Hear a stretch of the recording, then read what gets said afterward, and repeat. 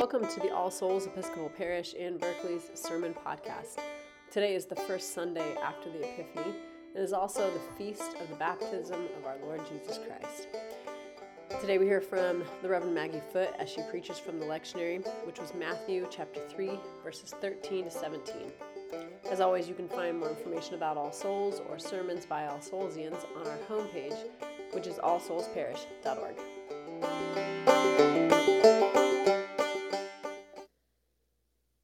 In her memoir, Broken Horses, folk artist Brandi Carlile recounts a moment from her adolescence that she calls her botched baptism.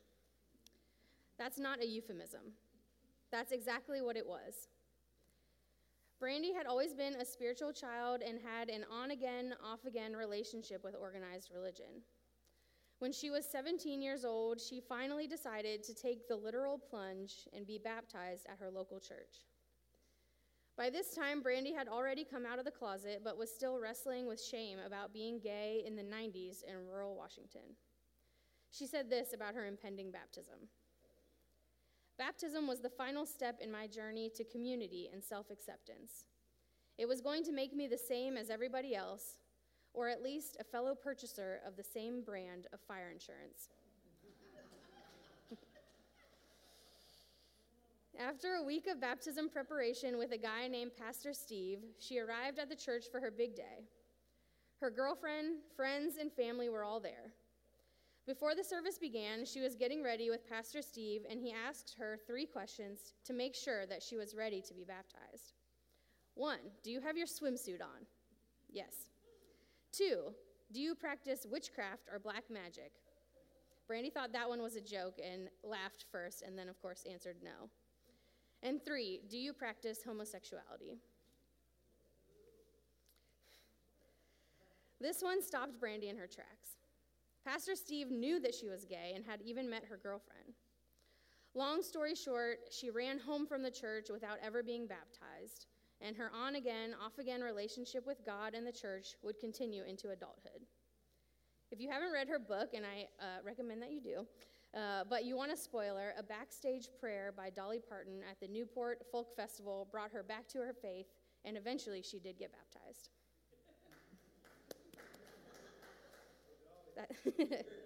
That's one tick in Dolly's list towards sainthood.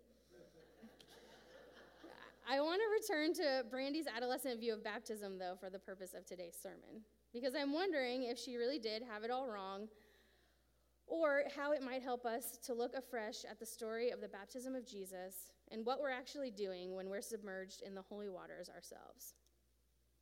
But before we return to Brandi in Black Diamond, Washington, let's first visit Jesus on the banks of the River Jordan.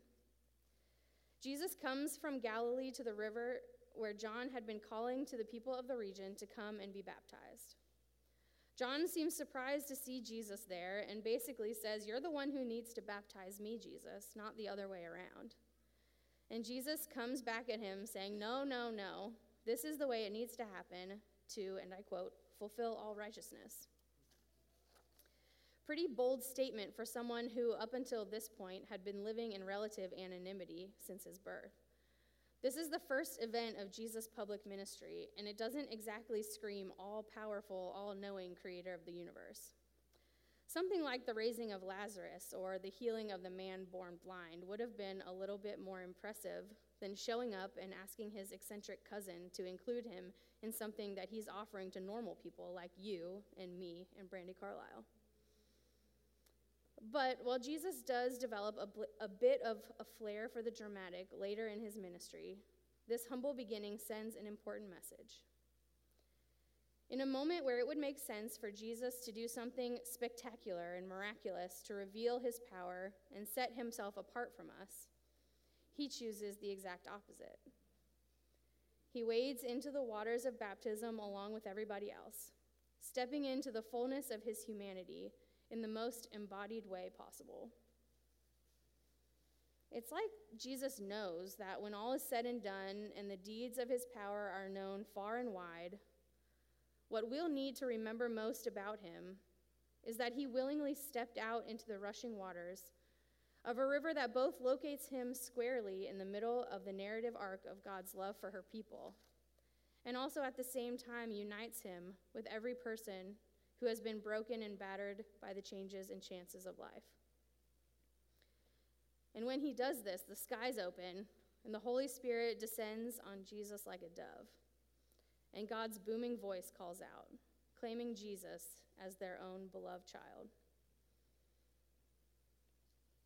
The irony here is that when, by all accounts, it would make sense for Jesus to align himself with the divine, to get his public ministry off to an auspicious start, Jesus chooses to connect himself to us.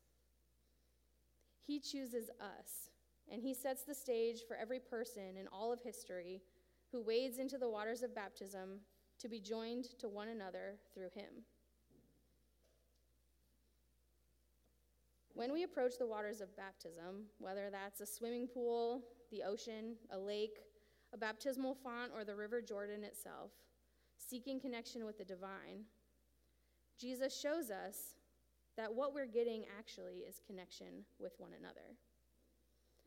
Our connection with God is the vehicle through which all of us become one, and God's voice calls out over all of us, calling us beloved. This brings me back to a trepidatious 17-year-old Brandy Carlisle, approaching the church where she was going to get baptized, seeking community and self-acceptance. What was supposed to be an end to a painful period of feeling ashamed and like an outsider actually ended in Brandy's humiliation and disappointment, a holy moment snatched right out of her grasp.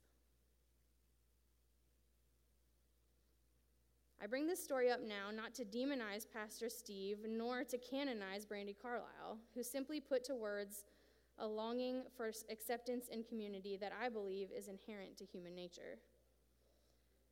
I bring this up because of the reflections that Brandy shares about the experience after she's had time, space, and experience to take stock of it and the impact it had on her. She says, "Looking back on it now, I see grace everywhere. There was grace in the outrage my public rejection incited in my family and in that tiny town. I hadn't fully seen it until then. That's how real heart change is made.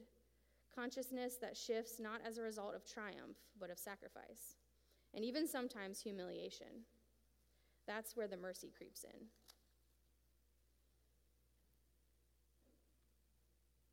The coming together of a community around her in her lowest moment did actually deliver on that deep longing she held for a sense of belonging, even if it happened in a way that was painful and unexpected.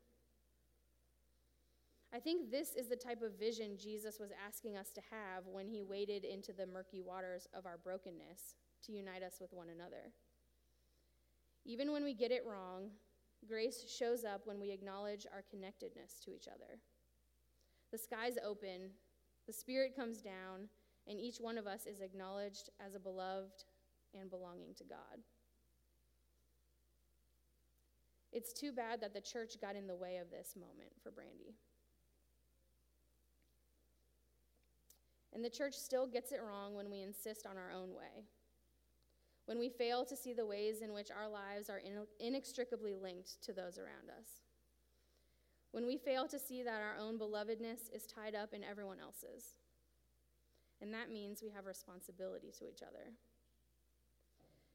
When we forget that our own God, when given the choice to exalt himself over and above humanity, chose instead to submerge himself in the waters of our humanness and making the whole thing holy.